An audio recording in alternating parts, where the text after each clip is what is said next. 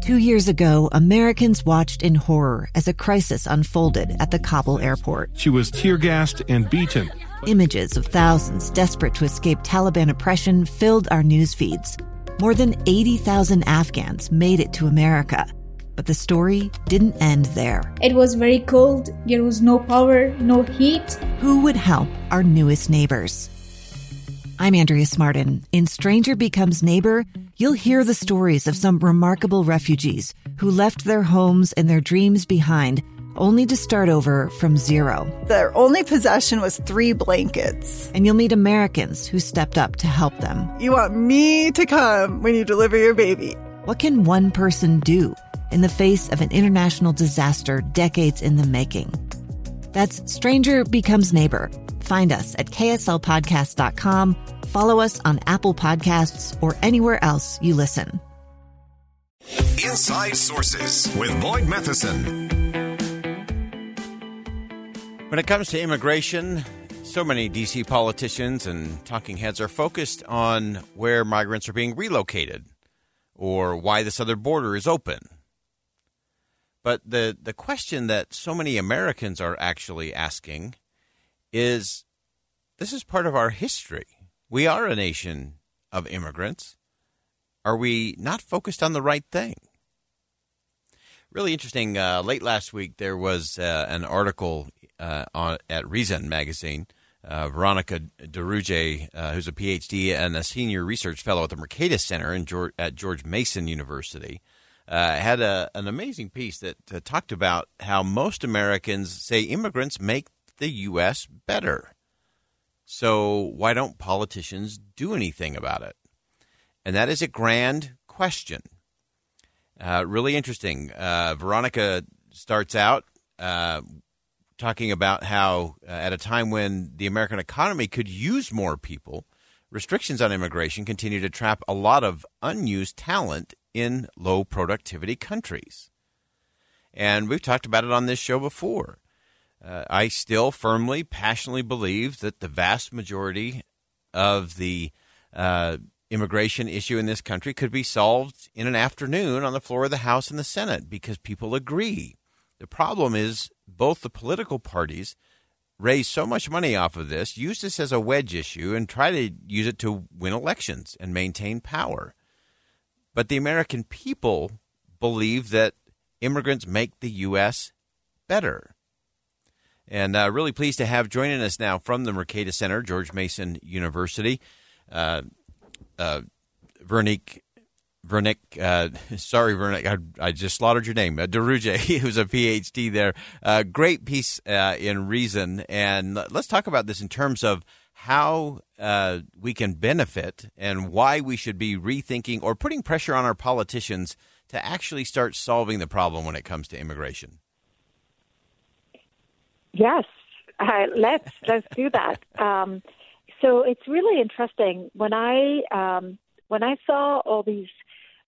Just to give you a little kind of idea of how I thought about writing this column, is that obviously there's been a lot of things and battles in newspapers over what Governors DeSantis and Abbott did.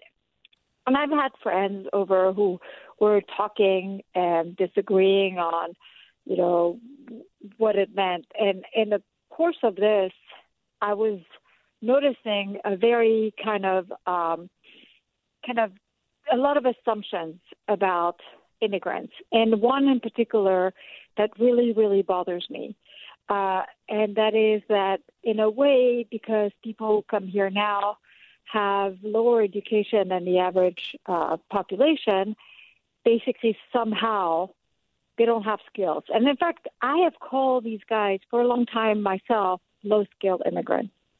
And so I wanted to actually I started this column because I wanted to actually get a point across that has been I've been kind of feeling was where we were wrongfully kind of labeling these people, because first you can be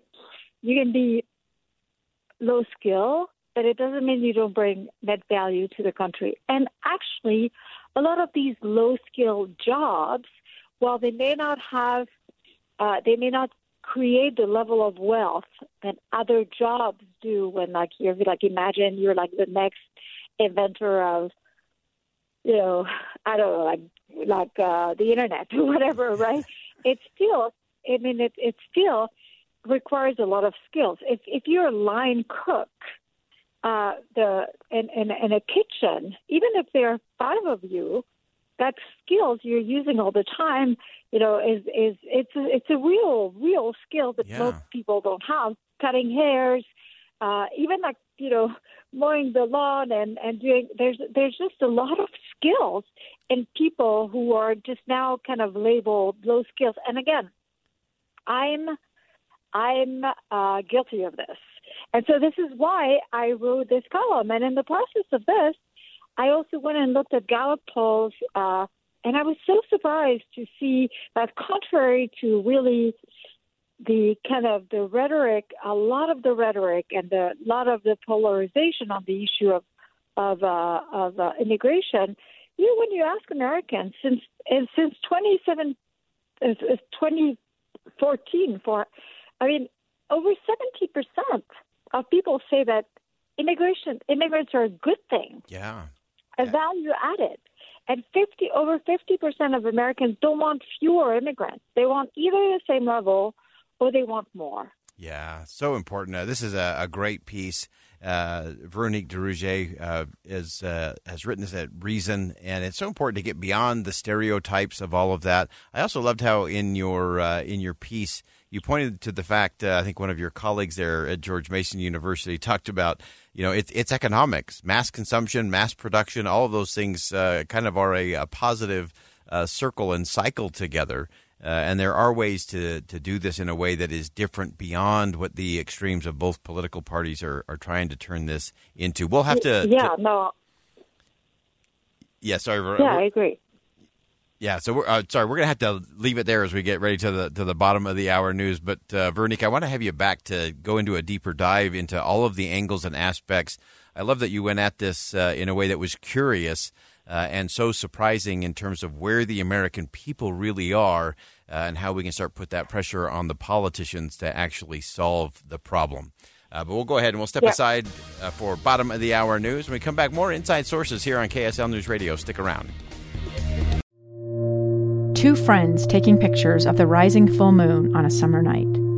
2 teenage kids doing what teenage kids do. When a stranger with a gun and a death wish changed everything. It was violent, it was senseless, and I will never understand it, I will never accept it. I'm Amy Donaldson, and unfortunately, we're all too familiar with stories about how violence shatters lives. But what we rarely see is how they are rebuilt. In a new podcast, The Letter, we relive tragedy, but only so we can hear the rest of the story. The struggle to reclaim lives, the realities of grief, and the possibilities of forgiveness. I believe in miracles. Sometimes I thought, there are no miracles. Yeah, there are, and this is a big one. Follow The Letter at theletterpodcast.com or wherever you get your podcasts.